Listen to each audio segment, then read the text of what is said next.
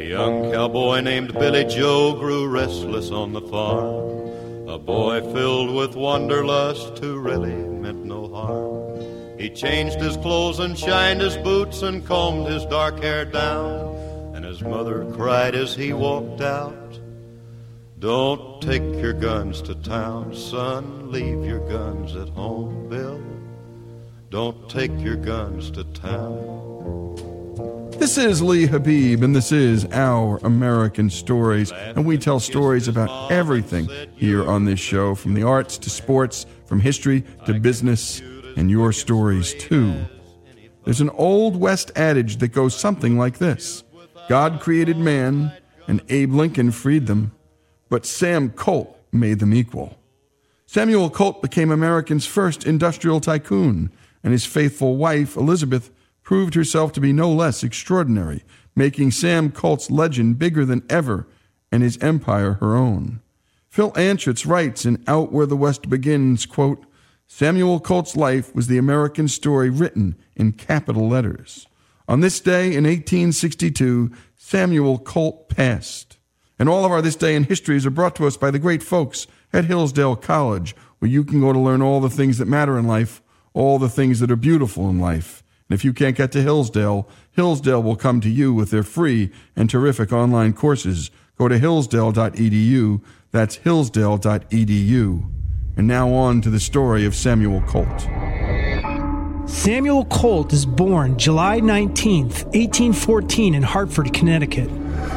His first 5 years of life are spent in privilege because of his father's business success. But from the age of 6 to 14, Samuel Colt loses his mother and sister to tuberculosis, and then loses a brother and another sister to suicide. At 11, he's indentured to a farmer.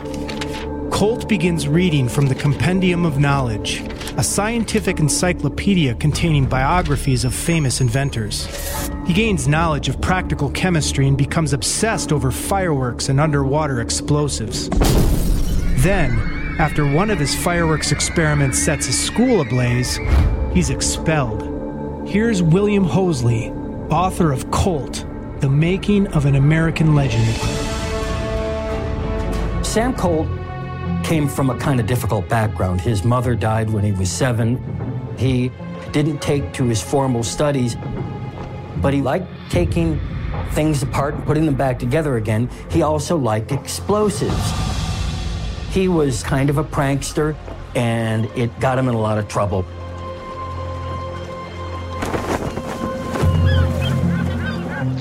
After his expulsion, Colt's father enlists his troublesome 16-year-old boy as a seaman on a ship. You watch your back, but you be respectful. You understand me? That will be sailing halfway around the world to Calcutta, India. Well, here he is. Nice, strong worker, just like I told you. His father hopes that the journey will teach his son responsibility and that he will learn a trade as a seaman. But instead, the trip fills Samuel Colt with another idea. Colt is fascinated by guns and believes there's a way to make them better. It's the early 19th century. Battles are fought with sabers and single-shot muskets. Here's Ashley Lubinsky, curator at the Cody Firearms Museum in Cody, Wyoming, explaining the limited and cumbersome nature of guns at the time.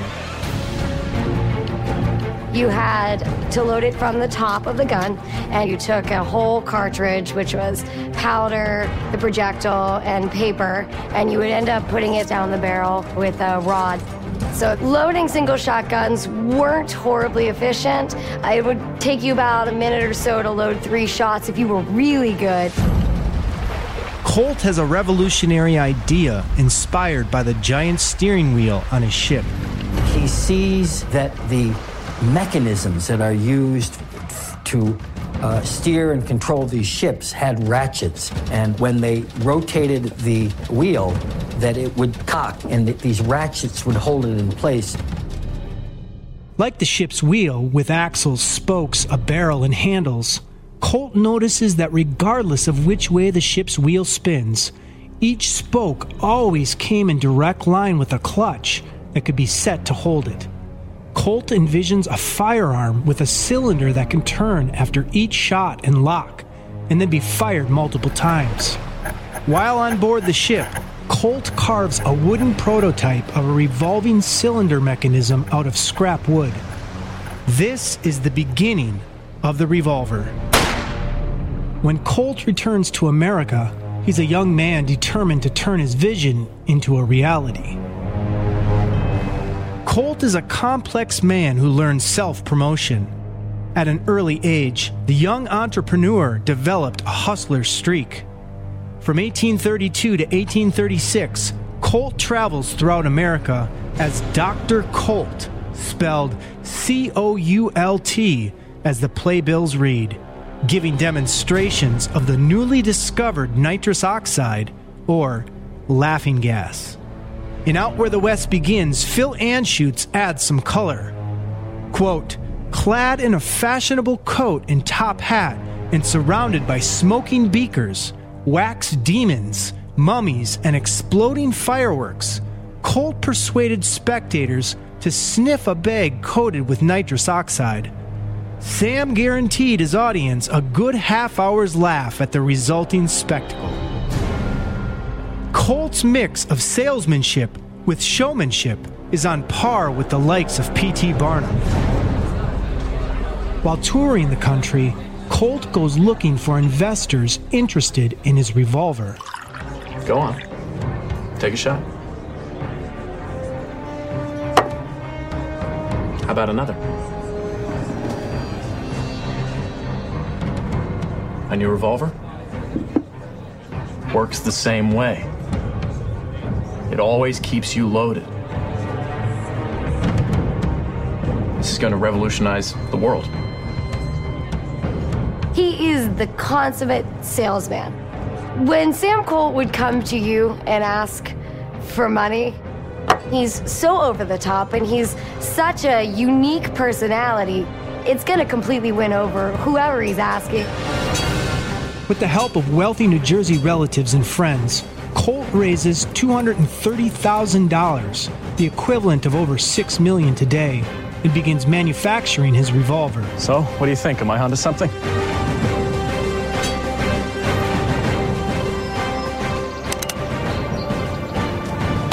And when we come back, more of the life of Samuel Colt, who died on this day in history in 1862.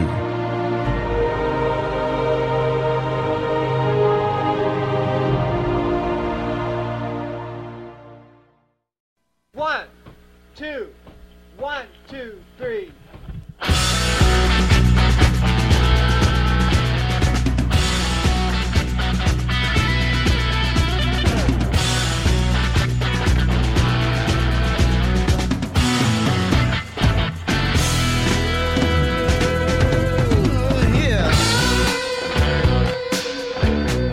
This is Our American Stories, and we continue with the remarkable story of Samuel Colt and the birth of the Revolver. So, what do you think? Am I onto something?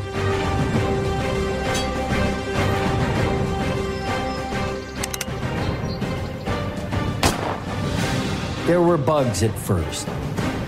You don't want any chance that if you pull the trigger on a revolver, more than one bullet's going to go off at the same time, or even blow up the cylinder.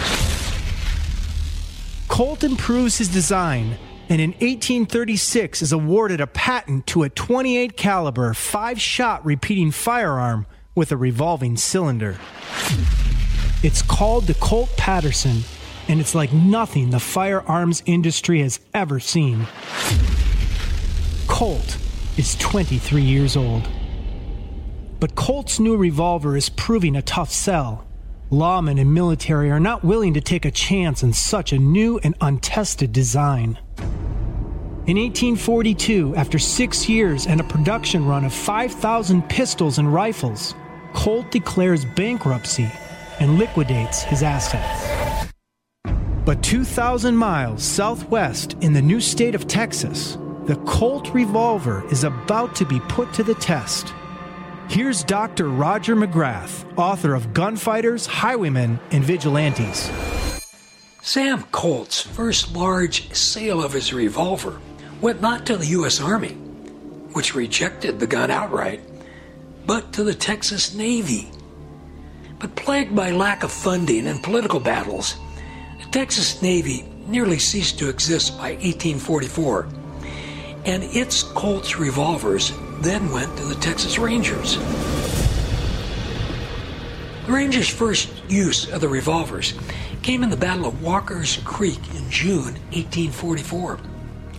Jack Hayes and 15 of his Rangers were out scouting for Comanche raiders when the Comanche discovered them. The numbers were to the Comanche liking.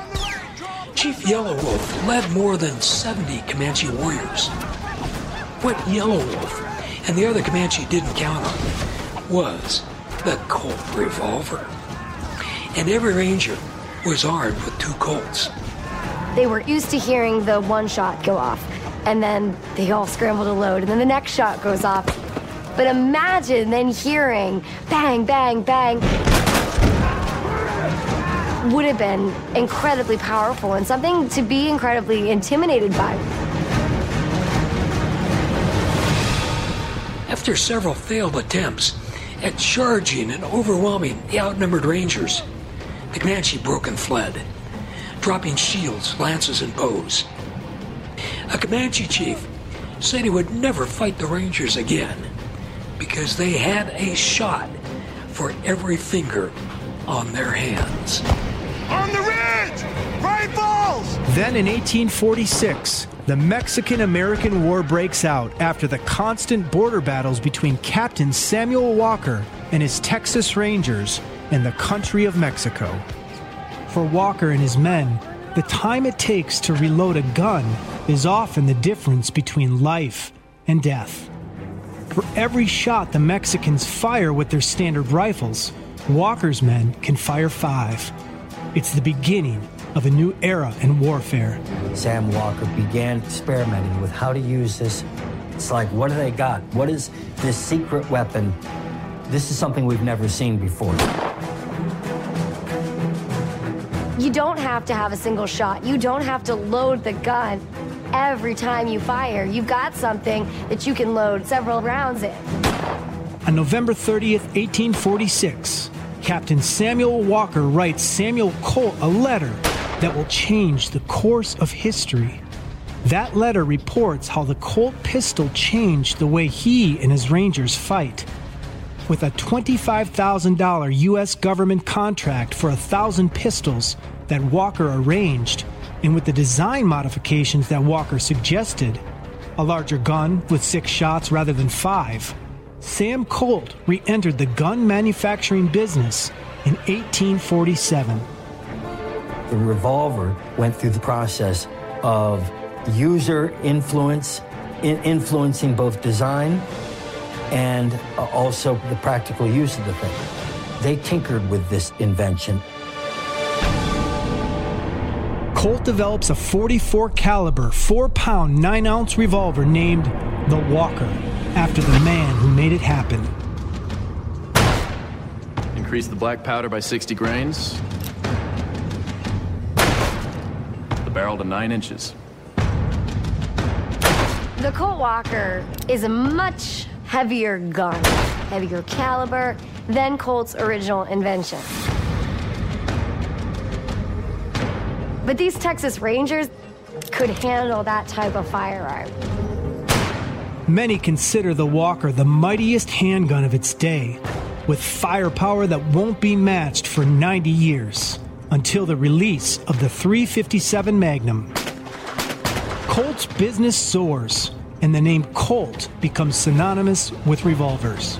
Sam Colt created a brand around himself. And so what he was trying to establish there was that he was the guy, he was the brand. When you saw him, you thought success. But Colt's most revolutionary idea isn't in his new design, it's in how he puts it together. More than half a century before Henry Ford used mass production assembly lines in his automobile factories, Colt employed them to produce his revolvers in his enormous Hartford armory beginning in the 1850s. Using interchangeable parts, Colt's armory could turn out 150 weapons per day by 1856. The mass production allowed Colt to make his weapons more affordable to gun buyers, settling in the West. Colt's mass production achievement is only matched by the revolver's quality. Samuel Colt is an absolute perfectionist. Now, one of these guns is not up to Colt standard. You choose. Wrong. It's this one. See the blemish? I don't allow any imperfections to leave my factory.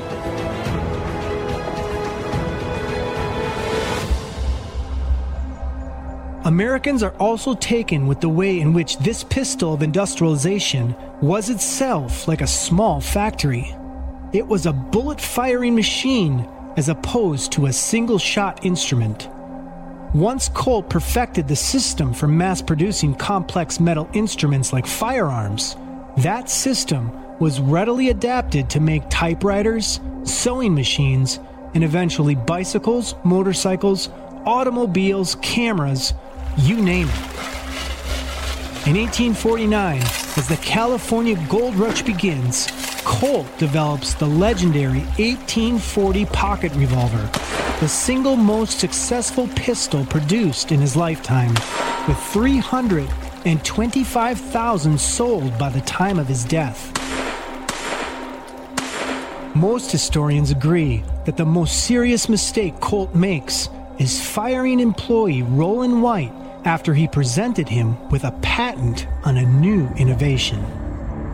Powder and ball in the front, primer in the back. Reloading would be much faster. Up until this time, the shooter poured powder into each of the 6-cylinder mouths, then push a bullet over the powder, and then load a percussion cap on the rear of the cylinder, making the reloading process cumbersome, to say the least.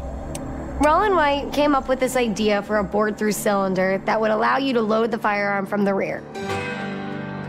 It's not something Colt had. The fire from one shot will set off every chamber. It's dangerous.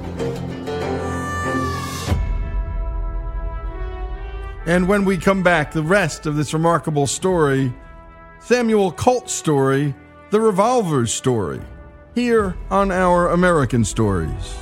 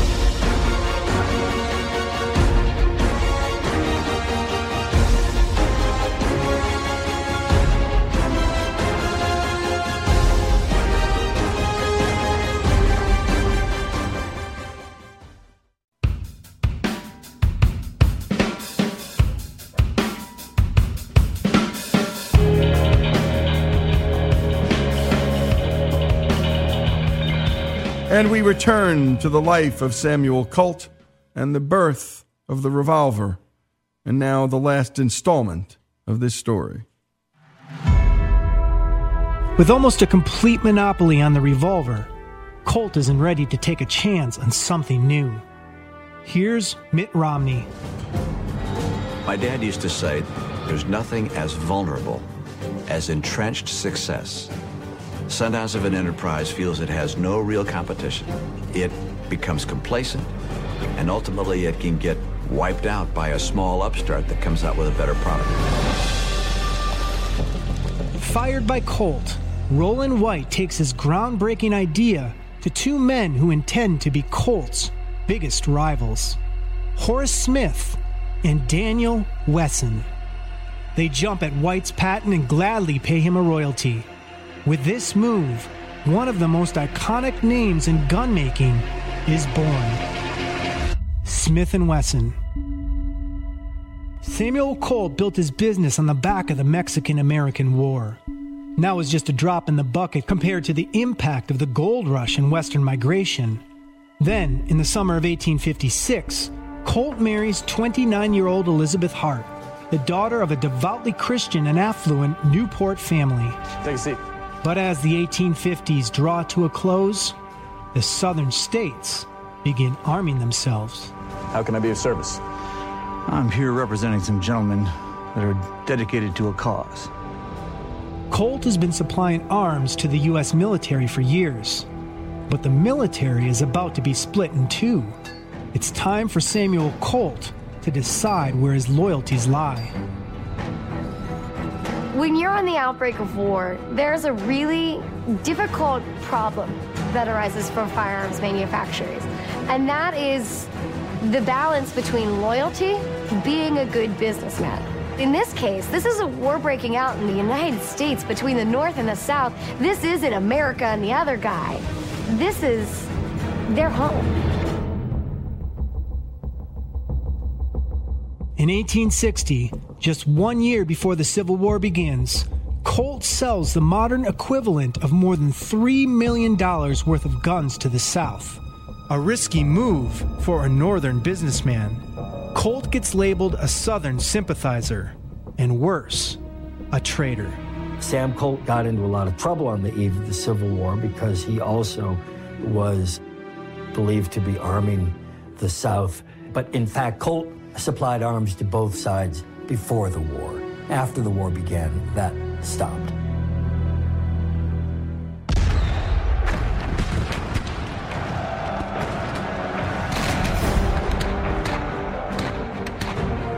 At the outbreak of the Civil War, Colt doubles the size of his armory, and his factory is operating around the clock.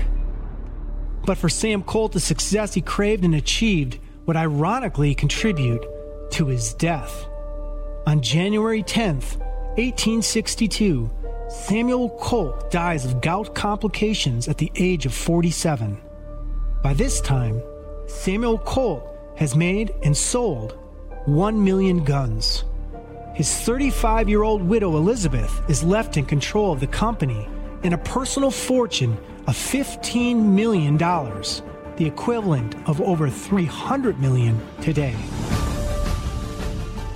Elizabeth keeps the business running, even as the war wages on.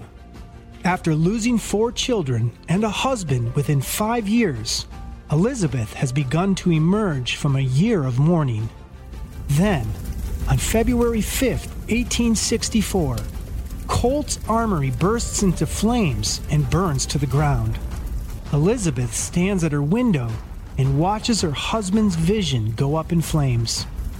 Many believe Confederate sympathizers started the blaze. However, no one ever discovers the real cause. Elizabeth resolves to rebuild the armory while continuing wartime operations in an unburned wing of the building. Elizabeth Colt would also continue to innovate, eventually producing what would become the most famous Colt gun of them all, the Colt 45, also known as the Peacemaker, and what we know now as the gun that won the West. It is still in production to this very day. Here again is Dr. Roger McGrath. While much has been made of the 1873 Colt Peacemaker, and rightfully so, many of the famous gunmen of the Old West quickly replaced their single-action Peacemakers with Colt's new double-action revolvers in 1877. Colt offered the new revolver in a .38 caliber, which was called the Lightning, and in a .41 caliber, which was christened the Thunderer. Among the many gunslingers who quickly adopted Colt's new revolver were Billy the Kid and John Wesley Hardin. When the Civil War finally ends, America is transformed in countless ways, not least of which is gun ownership. Most of the soldiers come home with a prized possession. The Civil War really marks a turning point for firearms in American history, with a revolver and with mass production really taking off.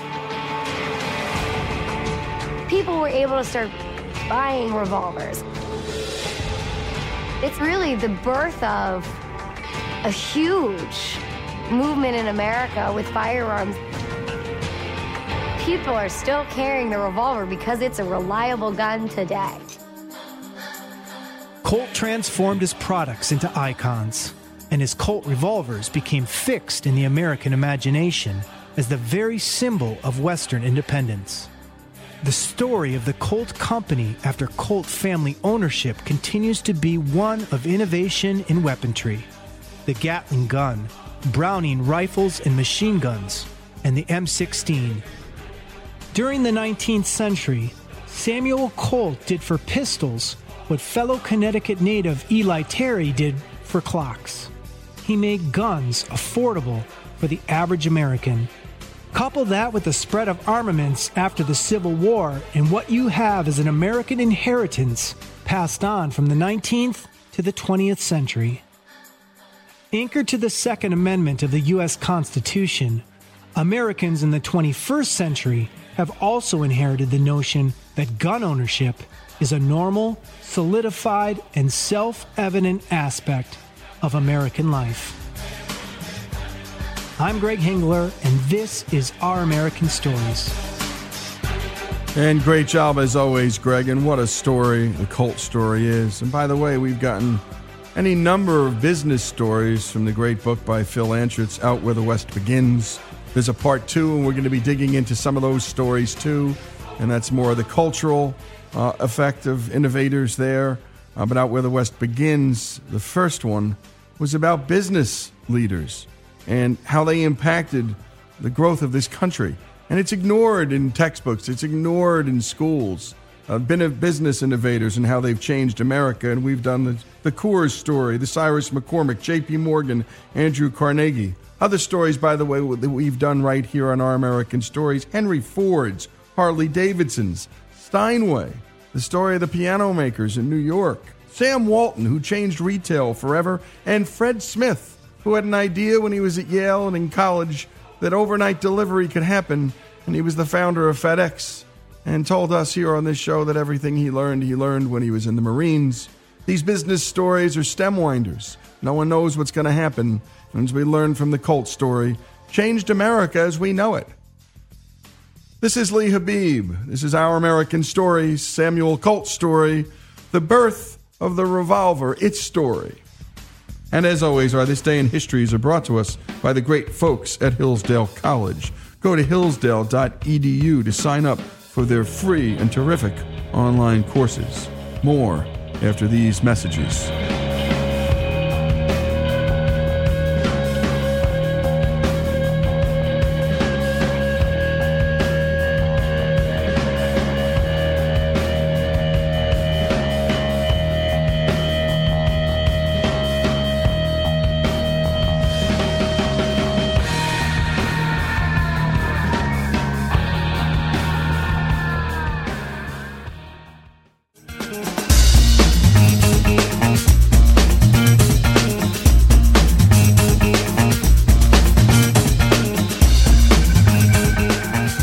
Lee Habib, and we're back with Our American Stories, and we tell a lot of stories about families on this show. And today, we bring you some stories from Mark Oppenheimer, whose piece in the Wall Street Journal really caught our attention. Its title, Yes, We Really Do Want to Have a Fifth Child. Mark, a few generations ago, a family having 4 or more kids would have been nothing remarkable. But now, that's increasingly rare. As you wrote, quote, in 1976, 40% of mothers aged 40 to 44 had 4 or more children. Today, only 13% do. And when it comes to mothers with graduate degrees, like your wife, only 8%. Talk a little about how you and your bride decided that you wanted a big family. When we first met, before we were even dating, my wife and I were talking one time, and it came up just naturally that I thought 4 would be a nice number of children to have, and I'm one of 4 children. I'm the eldest of 4 children in the family that I come from, so that always seemed perfectly normal. And then my wife, who's one of 2, said, oh yeah, I always thought my family seemed a little small. I thought it'd be nice if there were 3 or 4 of us. So we both had a sense that 4 was a nice number of children to have, and we were very lucky, and we had 4 children in the first 10 years of our marriage. Actually, I guess we had 4 children in the first 8 years of our marriage. And then a couple years ago, we were talking, and I forget who said it first, but one of us said, wouldn't it be fun to have one more? And the other one said, yeah, that'd be fun. And so then we did. And I think it was not something that we interrogated too deeply. It was not, we didn't go and check our bank account. We knew that we would be as impoverished with 5. We would be either way, we weren't taking fancy vacations with 4 kids or 5. Once you're up to 4 kids and you're on the salary of a writer, and my wife is mostly a homemaker, though she's a lawyer by training. We're not wealthy people. We don't have regular paid child care. But if you're going to be home with 4, you might as well be home with 5, and it's one more person to love. So I don't have any profound thoughts on it, except we did what we wanted to do, and it's a free country, so we were able to do that. Indeed. And by the way, you note in the piece, we are not conservative traditionalists, not Orthodox Jews, old school Catholics, or Mormons, nor are we lefty counterculturalists. We have no aversion to birth control, chemical or otherwise. We're pretty basic middle-class HBO watchers. My idea of living on the edge is refusing to give up soda. So talk about the becauses. One of them that was interesting, you brought up your Jewishness. Talk about that, because I think that's important. I've had conversations with my Jewish friends who said, hey, we're shrinking in numbers. There's debate about Jewish numbers. There's debate about demography. What is certainly true is that the community of Jews who are not Orthodox or what they call ultra-Orthodox Jews is shrinking. The number of Jews who are Reform or conservative Jews by denomination is pretty precarious and is probably crashing over the next couple of generations. And I do think that for Jewry to be a robust community, a robust and diverse community that's not all based in a couple smaller sects, it's auspicious if there are, lots of babies in all of those communities. I wouldn't say that's why we had a 5th child, but right. I take some pleasure in the fact. I mean, it cheers me that there is at least one family, and we do know of others for whom this is a real choice, irrespective of some commandment from God not to use birth control, which is not who we are culturally or religiously. This for many families is a delightful way to live, and that the community, and in our case, we have a lot of identities. Jewish is one, and American is another. But speaking of the Jewish community, that it's good for the community to have families of different sizes. But we certainly have plenty of people modeling not having children or having only 1 or 2, and I think it's great if there are models of people having 4 or 5. Indeed, and I think there are some parts of this country where you start walking around and pushing 5, 6 kids, you're going to get some really weird glances, and by virtue of the opposite, there are some communities in this country where if you're married and you have no kids, you'll get some weird looks. And there were a bunch of other becauses, and this is the answer to why did you have a 5th child? And I'm going to go through a few of them, and I'd love to have you comment. Because every one of our 4 children has improved my life. Talk about that. Well, that's true. I think that anyone who has any number of children, if it's a relatively normally happy family, which means happy sometimes and other times in conflict or fighting or having the normal struggles people have. But if you're a relatively normal family, one of the things that's true about having even one child is once the child comes along, within a few weeks or months, you can't imagine your life before that child. They become part of what you're grateful for when you think of your own existence. And for us, and I think for all people who have multiple children, that's as true of the 2nd and 3rd and 4th as it is of the 1st. I don't think that anyone wwants to trade in any one of their children or give back any one of their children. I mean, sometimes you do. Right, sometimes. Right? Sometimes I can tell you, I'll send this one away, and at those times, that's what Grandma and Grandpa's house is for. There is a kind of logic to the fact that whatever the next child you have is, you will love that child as much as you loved the last one. And so there is a kind of drive to have more, I think. Another because with a big family, I never have to feel guilty about the clutter. I forgot I wrote that. Yeah. That's true. I mean, I'm not a super neat and tidy person, and if I had no children, I'd have a lot of clutter, but then I'd be a little bit ashamed of it. But with 5 children, everyone says, "Oh, of course, how could you have a neat house?" So it does let you off the hook for some things. I mean, another example of that is if you have one child, you might feel, well, I have to save enough to send this child to college. When you have 5 children, there's no prayer that I can afford to send them all to college without a lot of financial aid. So there are ways in which taking on more can be liberating. Indeed. And you also wrote this, because I'm scared of being alone. Absolutely. I mean, I think most parents, if they're being honest, would say that that's part of why we grow our families, whether it's just from one person to 2, if you're a single person who has a child or adopts a child, or if it's a couple that has 1, all the way up to having 8 or 9 or 10 children. I do think that children are hedges against loneliness, and I'm someone who tends toward loneliness. I'm actually not I'm not great at being at solitude. Some people are. I'm not. I like having people around, and it's reassuring to me. So having children around is very comforting. I mean, they're children, but they're also companions and friends and comforters, and I think that's really nice. Because my 11-year-old likes poker, and for that, she needs more players. Well, that is true. We've trained up the 10-year-old. Our 8-year-old is not really into poker yet, so we have 2 more, Anna, who's 5, and then the new boy. We'll get him there when he's 3 or 4. But if we could have a good 5 or 6 person, hold'em game with just our family, that would be a huge win. Yeah, and you're going to have to teach me on this, because my 13-year-old is a fearless hold'em player because he's always playing with my money. Well, you got to play with chips. I mean, you don't actually, when he's ready to play with money, you send him out into high school to earn some money. Indeed. Okay, a couple of more becauses. Because when I think of those countries where birth rates are so low that nobody has siblings anymore, I get sad. I do. I think siblinghood is wonderful. I was really lucky.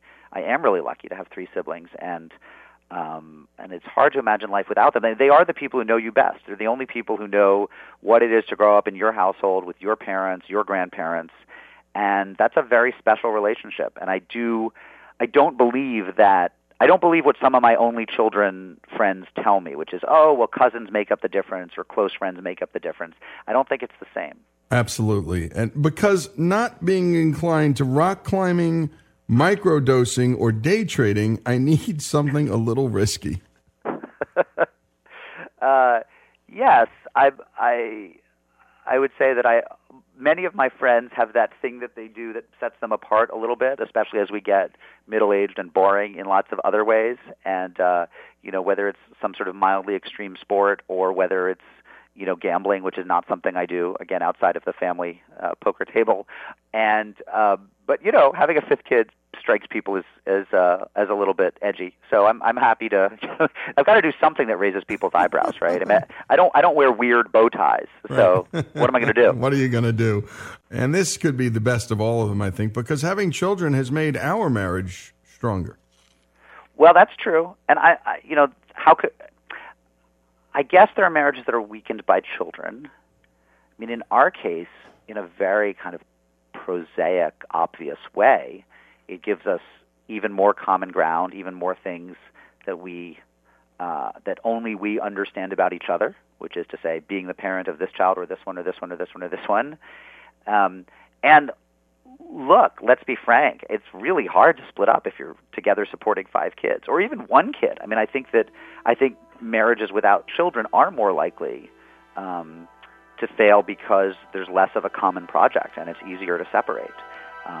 That doesn't mean people should have children to stay together. I think that would be a false inference. But certainly in our case, we feel more unified and like we have more that we can only do in the world together because we have children. Well, there's more ties that bind in the end. I mean, infinitely more ties that bind with more kids. Because I'm going to weep like a baby when I drop my youngest daughter for her first day of kindergarten, and it will help if I know it's not my last first day of kindergarten. Well, that's true. I'm very sappy, so every milestone pretty much destroys me. So I need more milestones coming down the pike. And now, I'm 44 and my son was just born. So, I'll be 62 before we're empty nesters. So by then maybe I'll be a little bit hardened and cynical and able to take it a little bit more, but not yet.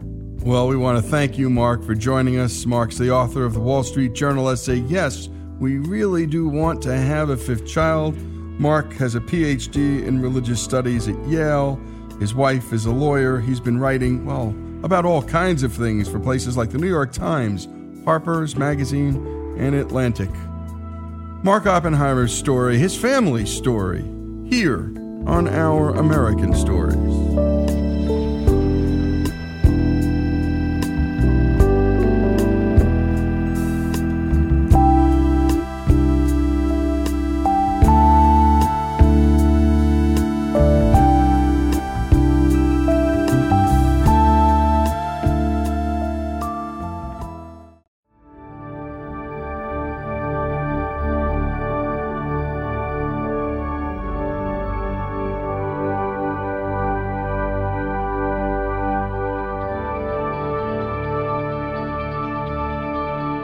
This is Our American Stories, and it's time now for our American Dreamers series.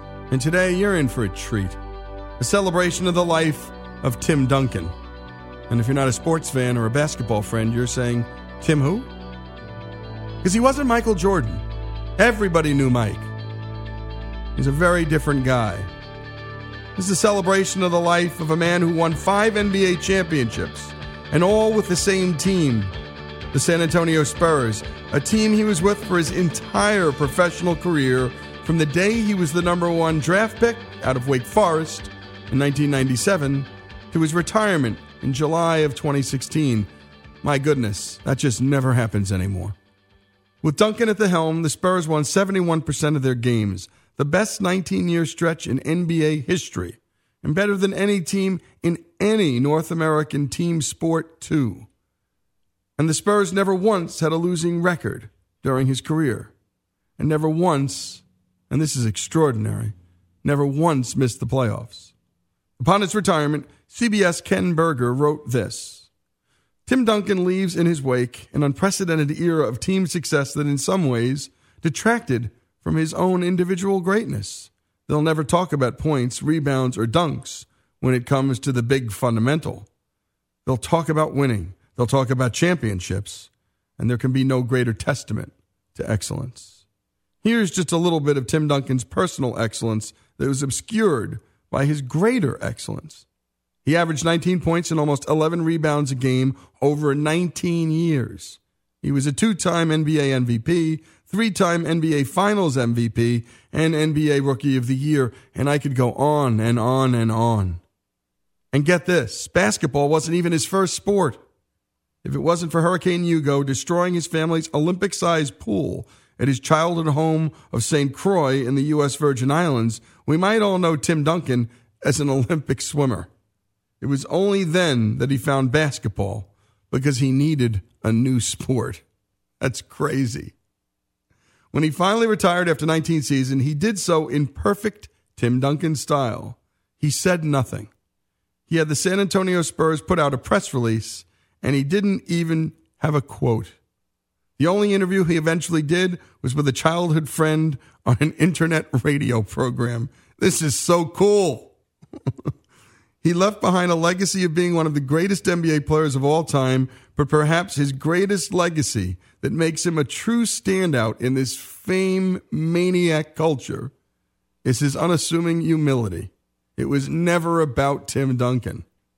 His life's work had spoken for itself, being a part of a great team. Oh my goodness, be still my heart. On December 18th, 2016, the San Antonio Spurs held a ceremony to retire his jersey, and I'm sure Tim didn't want to be there. You could tell he didn't want to be there if you watched the video. You could see him squirming about the fact that he had to sit there while other people showered him with praise. But he had to be there. They wanted to celebrate him. A sold-out crowd of over 18,000 fans.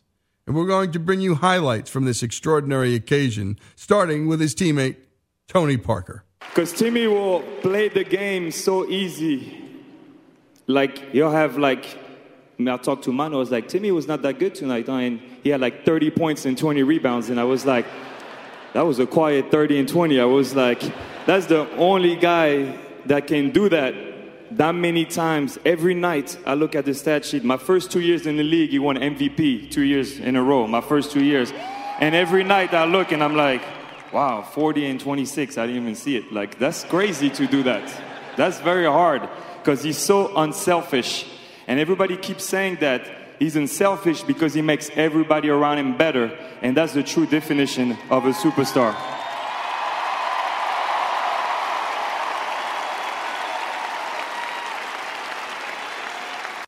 And next up was another teammate, Manu Ginobili.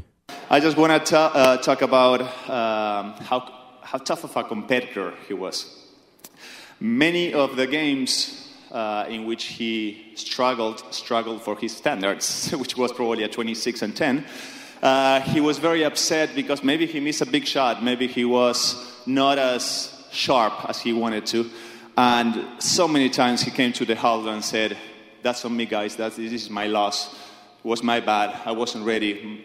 And we knew that we look at each other and say, "Oh my, tomorrow he's going to be there very early." He's going to be very early there. So next morning he would get his headphones, get into the gun, the rebounding and passing machine, and shoot there for hours. Right-handed hook, free throw, banker, up fake, dribble, shoot. And you go there early to do treatments because you were tired, and the guy was there shooting and showing everybody else how it's done. And Ginobili continued with a story he'd never shared before with anyone. It was 2006, playoffs in Sacramento. We were up 2-1, and Bob designed a play. I had to finish the game. We were tied. I not only messed that play up, I turned it over, but they ran on transition, they scored, and we lost. It was 2-2, and I was devastated. I was truly embarrassed to have turned the ball over like that, and it really hurt me. I wanted to vanish. I wanted to dig a hole in the floor and just hide there forever. So I went to my room. I hid there. I didn't want to talk to anybody, so I turned the phone off. And the hotel room started to ring. I said, I don't want to talk to anybody, so I ignored it. Started to ring again, so I pick it up and hang it. Third time, I hang it again. Fourth time, I unplugged it. I said, yeah, come find me now. But then, there was another one in the bathroom. By the fifth time, I go pick it up, I say, what? And it was, Nanu. That's the way he called me.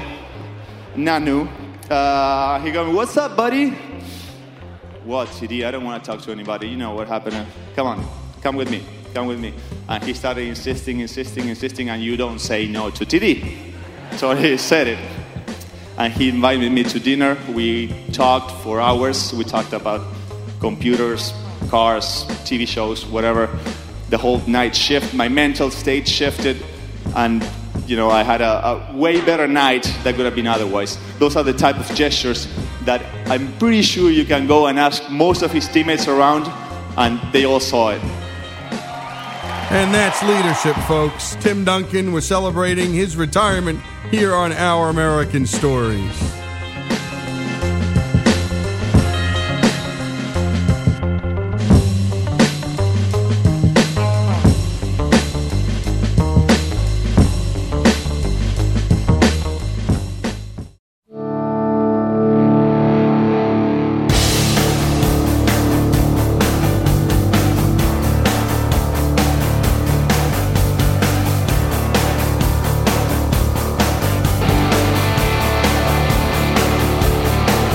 This is Our American Stories, and we're celebrating the life of Tim Duncan because the city of San Antonio celebrated it recently, and it's a life worth celebrating.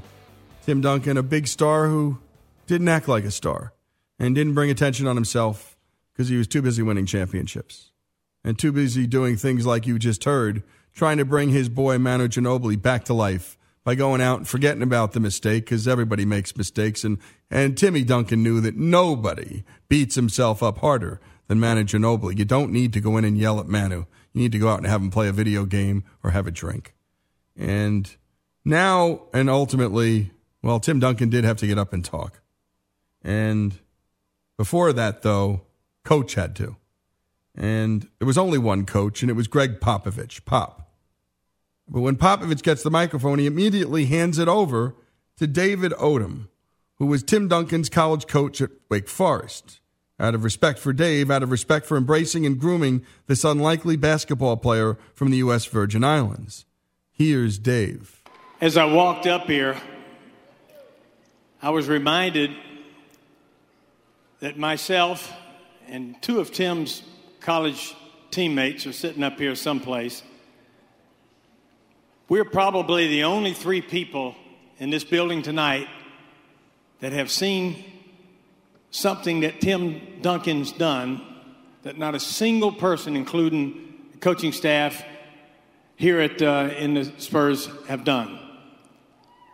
Tim's first game at Wake Forest was something like 0 points, 3 rebounds, and 1 block.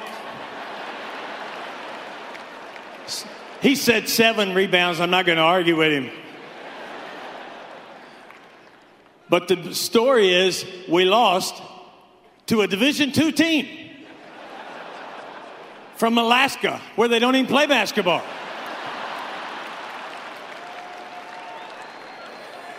And I said to him after it was over, Timmy, what gives? He said, Coach, I'm leaving a lot of room for growth. And he did. 22 years ago, I received a phone call in my office at Wake Forest. And this 6'9", 185, 190-pound Islander from the Virgin Islands called and said, I want to come to Wake Forest. I want to study. I want to get my degree, which he did in 4 years.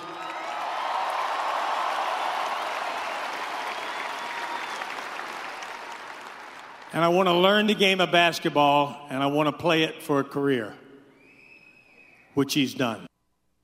And by the way, he didn't just get a degree. He was also a research assistant and co-authored a book on egotism. Go figure. And he understood, Tim Duncan, what egotism and narcissism can do to a team. It can destroy it. It's actually a cancer. Anybody who's been around narcissists knows what they can do. And when Wake Forest coach Dave Odom completed his tribute, Spurs coach Greg Popovich was now ready, finally, to give his. And he talked about Tim Duncan's quirks, and in one case, how he eventually discovered that what he thought was a quirk was actually something incredibly profound. He's also strange. I don't know how many times I've had to bring carrot cake to his room, or he would be miffed. We're in a city, and I'm in a restaurant, and they have carrot cake. And so whenever that happens, I get the carrot cake, I bring it to his room like 2 or 3 in the afternoon. He might be sleeping, so I just set it at the door. I don't know what mice or whatever else has been eating on it, but I set it by the door, I'll knock, and then I'll leave. And he got used to this, so I had to do this for 20 years. Carrot cake for 20 years.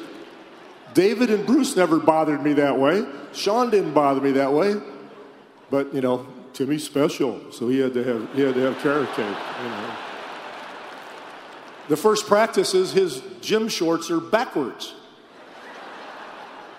Reminds me of somebody now, wherever he might be. I don't know where the guys are. And we said, what's the deal? He goes, this is what I do. This is how I roll. I looked at the coaches, they looked at me, RC, we talked. He said, I don't think we care how he wears his trunks. So he did it the entire time.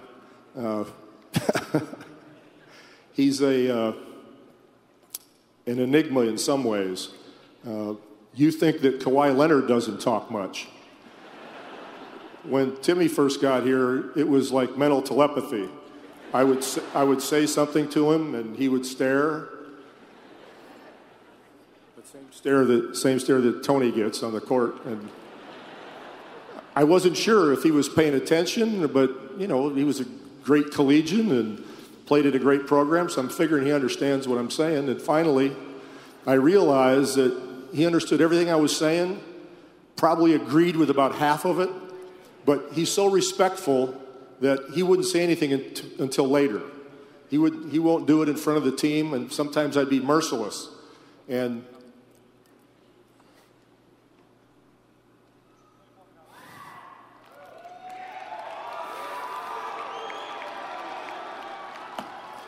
for that, I'm really thankful because you allowed me to coach the team.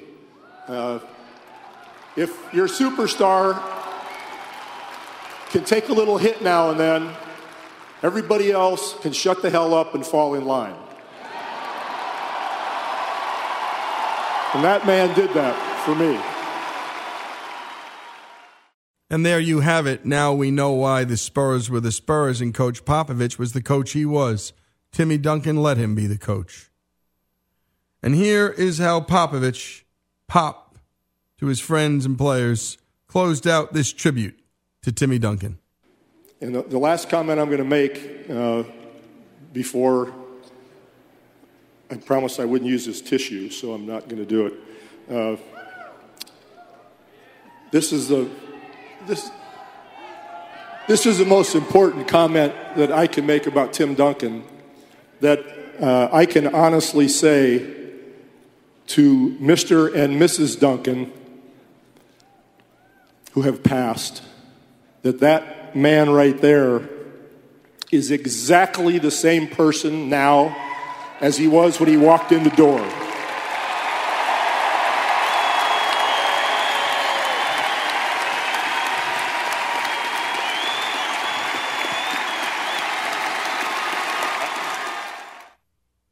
Greg Popovich and Tim Duncan then hugged, both fighting back tears, and then all that was left was for Duncan to say a few words. And in Tim Duncan fashion, they were short words, and between each thing he said, he held the microphone against his chin, head down, for 30 seconds, thinking about the very best words to say. Here's Tim. I've heard from teammates, from the guys who have been with forever, to guys that played a year or two with, to these jokers over here. Just an amazing response and just an overwhelming amount of love from these guys for what I meant to them. And it doesn't even explain how much they meant to me, because I got so much more from you guys, from my teammates, from these guys over here than they can explain that they got from me. And I know that. He next thanked Coach Popovich. Thank you, Coach Pop, for being more than a coach.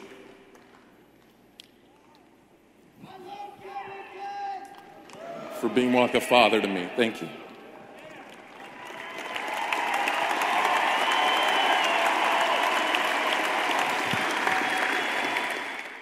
And here's how Tim Duncan closed up the retirement ceremony for his jersey, number 21. I'm going to tell you this. I won a lot of bets tonight. I didn't wear jeans.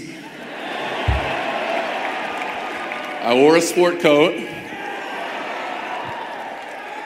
I didn't wear a tie, so a bunch of people knew that. And I spoke for more than 30 seconds.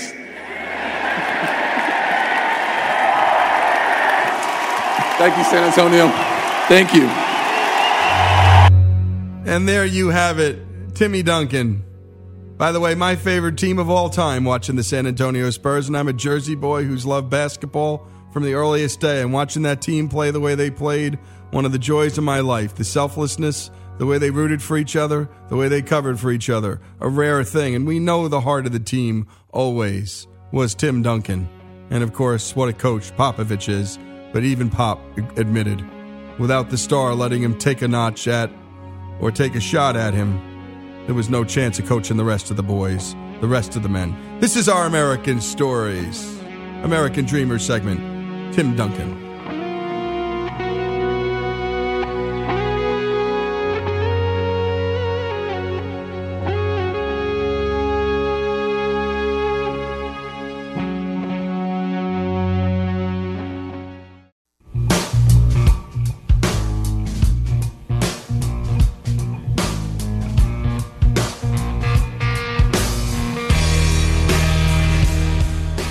This is Our American Stories, and we're about to tell you the tale of hidden treasures in America.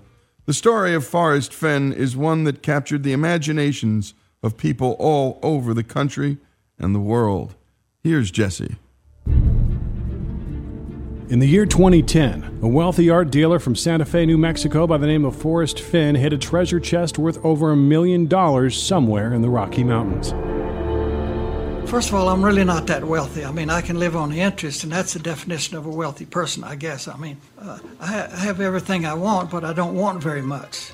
Forrest Fenn was an Air Force pilot with the rank of major, and he was awarded the Silver Star for his service in Vietnam. I had a hard tour in Vietnam. I flew 328 combat missions in about 348 days. I was shot down twice. I took battle damage a few times. I lost some roommates. I lost 22 pounds and didn't even know it. And when I came home, I was tired. After his time in the Air Force, Fenn opened an art gallery in Santa Fe that openly sold high-end forgeries of famous paintings. I had no education. I'd been a fighter pilot all my life. So when I opened my business, I didn't have a painting, knew nothing about business, knew nothing about art.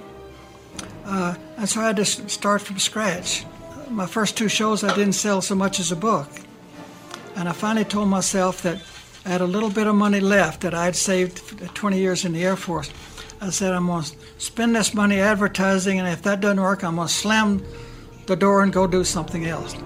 And it started working for me, and I learned to play Monopoly in my art gallery. Every time I sold a painting, I took the profit and bought 2 paintings. Then I took the profit and bought 4 paintings. And over a period of time, it took me 2 years before I could finance my gallery out of accounts receivable. In 1988, Fenn was diagnosed with cancer and came up with the idea during his illness to hide a chest full of treasure for anyone to go find. They gave me a 1 in 5 chance of living 3 years. And a lot of things were happening about that time. I was selling my gallery in Santa Fe, and I had a lot of clients that were coming to see me to do different things. And it just so happened that Ralph Lauren came to my house. He collects antique Indian things like I did. He didn't know that I had cancer. But we were standing in my library, and I had something that he wanted. It was a beautiful Sioux Indian bonnet with white ermine skins hanging on it and split antelope horns, and it was a wonderful thing, and he wanted to buy it. And I said, well, I don't want to sell it. And he said, well, you have so many of those things. He said, you can't take it with you. I said, well, then I'm not going. And we laughed and changed the subject. But that night I started thinking about that. Who says I can't take it with me? Why do I have to live by everybody else's rules? If I'm going to die of cancer, I'm going to take some stuff with me. And I made up my mind. So I bought this beautiful little treasure chest, 10 inches by 10 inches and 6 inches high. Probably Romanesque, 11th or 12th century. Maybe it held a Bible or a book of days. But it was wonderful. Had a great patina on it. As for the treasure itself, Forrest Fenn loaded the chest to the brim with gold, gemstones, and artifacts. There are 265 gold coins, American, mostly eagles and double eagles. There are some Middle Eastern gold coins that date to the 13th century. There's a little bottle of gold dust in there, and there are hundreds and hundreds of gold nuggets, mostly from Alaska, placer nuggets. 2 of them are so large that they're the same size as a hen's egg. They weigh more than a pound apiece. And there, in this chest, I put hundreds of rubies. There are 2 beautiful Ceylon sapphires. There are 8 emeralds, lots of little diamonds, pre-Columbian wakas, 2,000-year-old bracelets, and a Tirona and sinew necklace that dates probably 2,500 years old. The fetishes on the necklace are made out of quartz crystal and carnelian and semi-precious stones.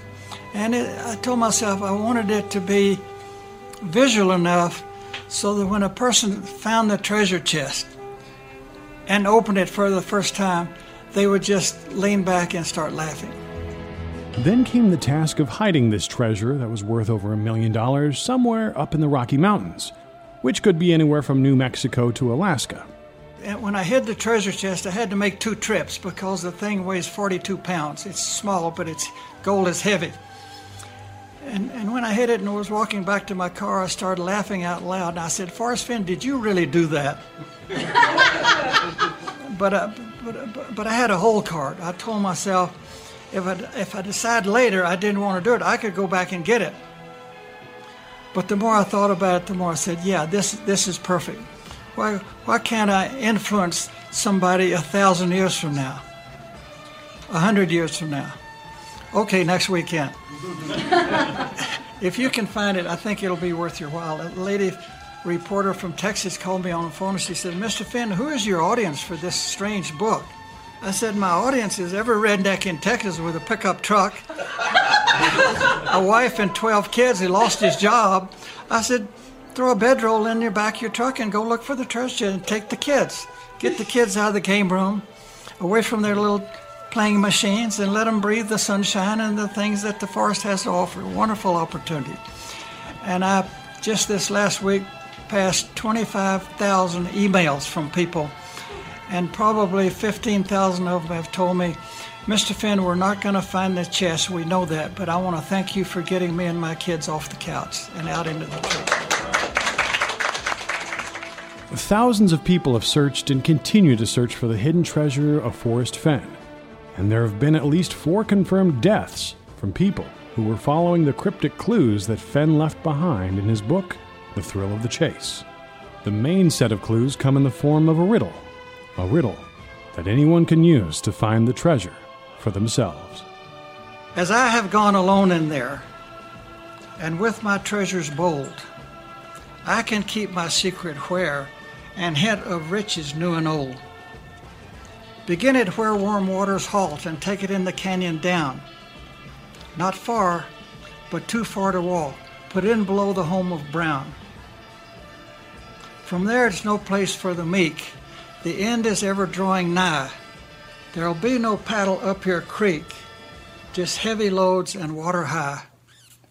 If you've been wise and found a blaze, look quickly down your quest to cease. But tarry scant with marvel gaze, just take the chest and go in peace.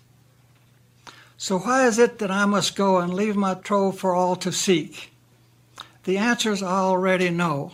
I've done it tired, and now I'm weak. So hear me all and listen good. Your effort will be worth the cold. If you are brave and in the wood, I give you title to the gold. The eccentric millionaire who hid a treasure chest of gold somewhere out in the Rocky Mountains for anyone to find.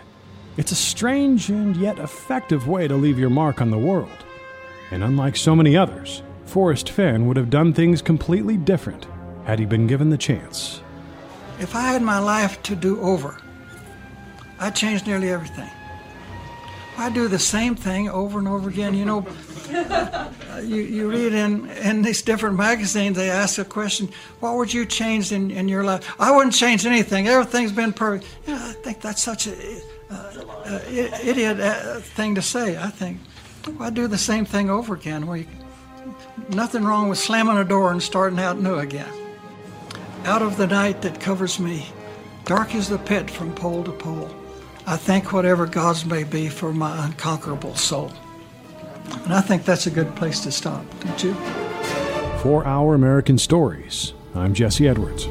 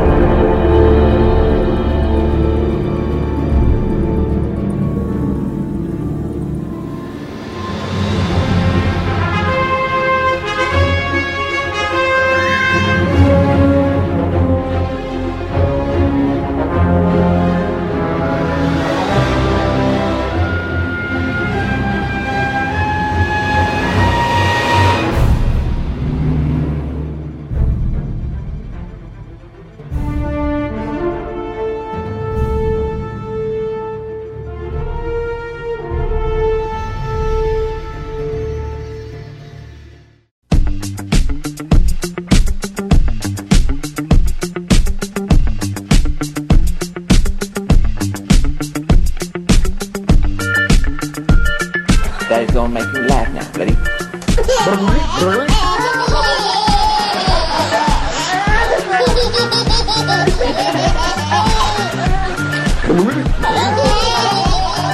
This is Lee Habib, and this is Our American Stories. And no, that's not the sound of our editing bay before we get to work, though I wish it was.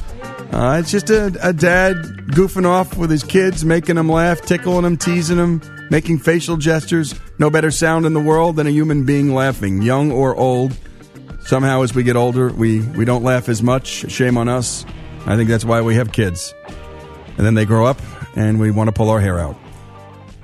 And we love doing stories out of the personal journal, the part of the Wall Street Journal that we know America loves, and the more Americans can get in touch with the personal part of the Wall Street Journal, called the Personal Journal, the better. It's in there in the fourth section of the paper.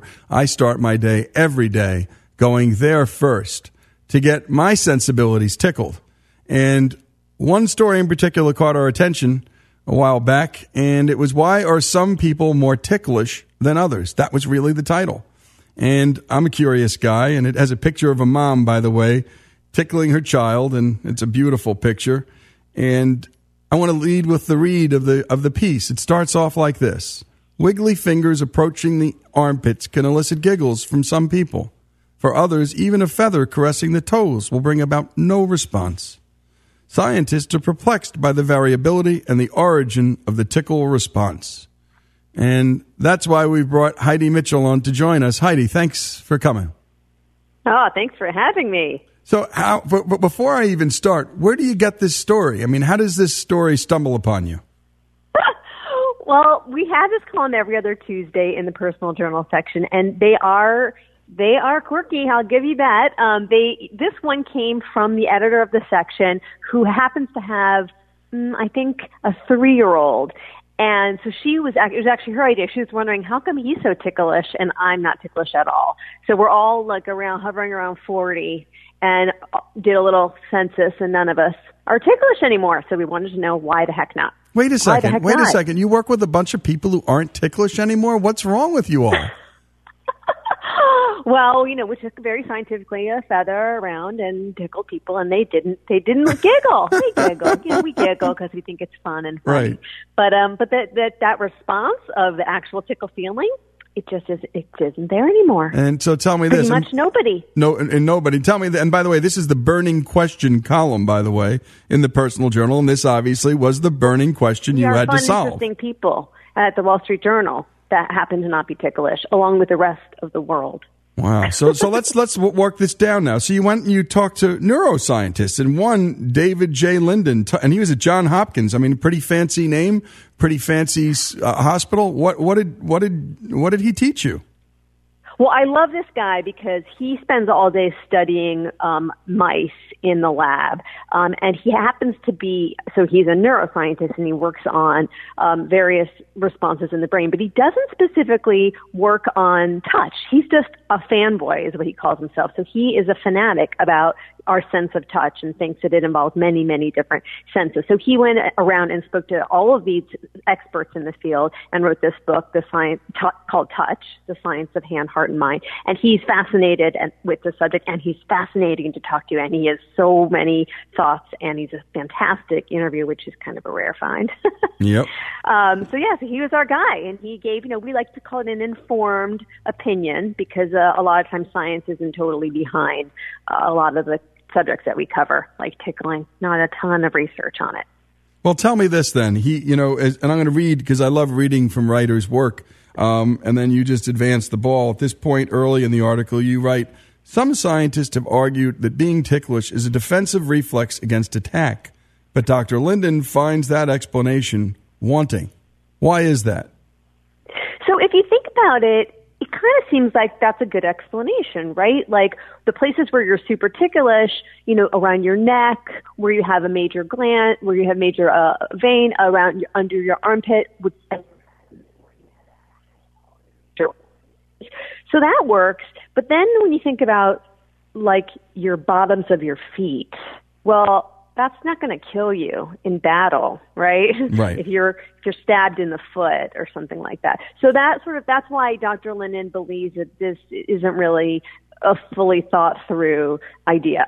So he doesn't think that's why we've evolved. All these things are evolutionarily based. I mean, I'm a firm believer in trying to understand why we do what we do based on evolutionary devices. So he doesn't believe, and I agree with him, he doesn't believe that it's a reflex against attack. Doesn't seem to carry through. So then he goes on, and I'll read again. He compares being ticklish to having an itch, which most experts believe evolved as a protective measure against infestation by insects or worms. Talk about that. Kind of gross, but kind of makes sense, because when you're itching, when you have an itch, like a tickle, it's a specific kind of feeling that requires an immediate response. So unlike pain, which can be chronic, or it can linger and you cannot deal with it, like a headache or a throbbing or something even that's acute but passing, an itch like a tickle, it provokes a very immediate response. So you might think that the tickle response is like, oh, there's like a worm crawling on me. I'm living in the cave. I'm thinking of cavemen. Right. And I'm living in a cave and there's like a bug or something. And so it's ticklish. And so I go, and I immediately push it away. Right. But honestly, and that seems to be a pretty good explanation, because bugs tend to be tickly on us. But, it hasn't been scientifically proven. Yeah, and it's interesting. You wrote here, still, the neuroscientist says, we honestly don't know why humans are ticklish. By the way, I love it when a scientist can have some theories, but then just finally admit, look, we studied this 8 different ways. I'll tell you something else that was interesting, though. He says there is no indication being ticklish is inherited. He has seen tickling across every culture. So imagine this. He's studying tickling across cultures and says the behavior is often informed by social norms, taboos, and the setting in which it takes place, which, by the way, would be my theory. He says then, if someone is really angry, you can't tickle them. Talk about that, the setting. So I think that the non-inheriting part of it is so fascinating, right? Because you often hear people say, oh, I'm ticklish because my dad is so ticklish, and it's just there's no link proven. He said, I wish I could just, take the ticklish part of your feet and dissect it, and I'd find like a whole bunch of neurons affiliated with the tickle response, but it's just not there. It just doesn't exist. And even though, and actually he's seen being ticklish across every single culture, yes, and also in lemurs. He said he's seen videos of lemurs that seem to have a human-like response to being tickled.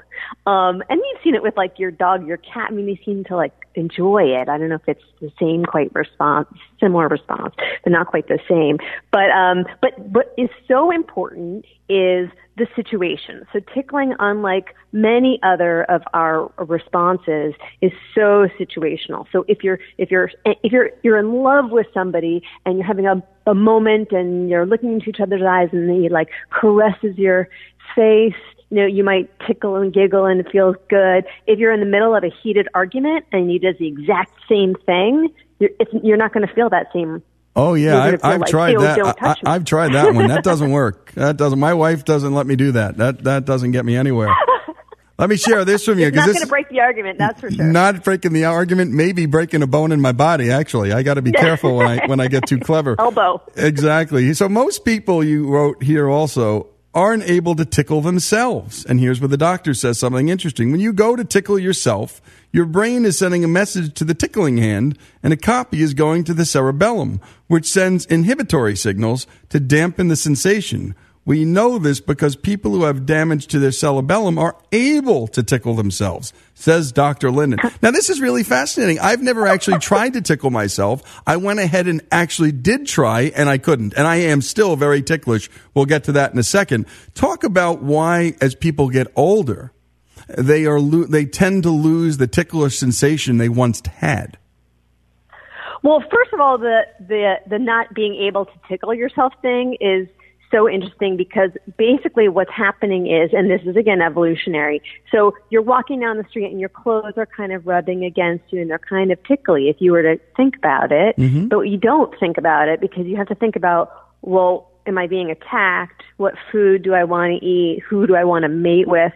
So our bodies, our minds have evolved to take that signal of your clothes rubbing against your body, just as an example, or your hand moving toward your wrist to caress it. And damp sends that copies that message and sends it to your cerebellum and says, just don't think too much about that. It's not important. Focus on, mating and finding food and shelter. Right.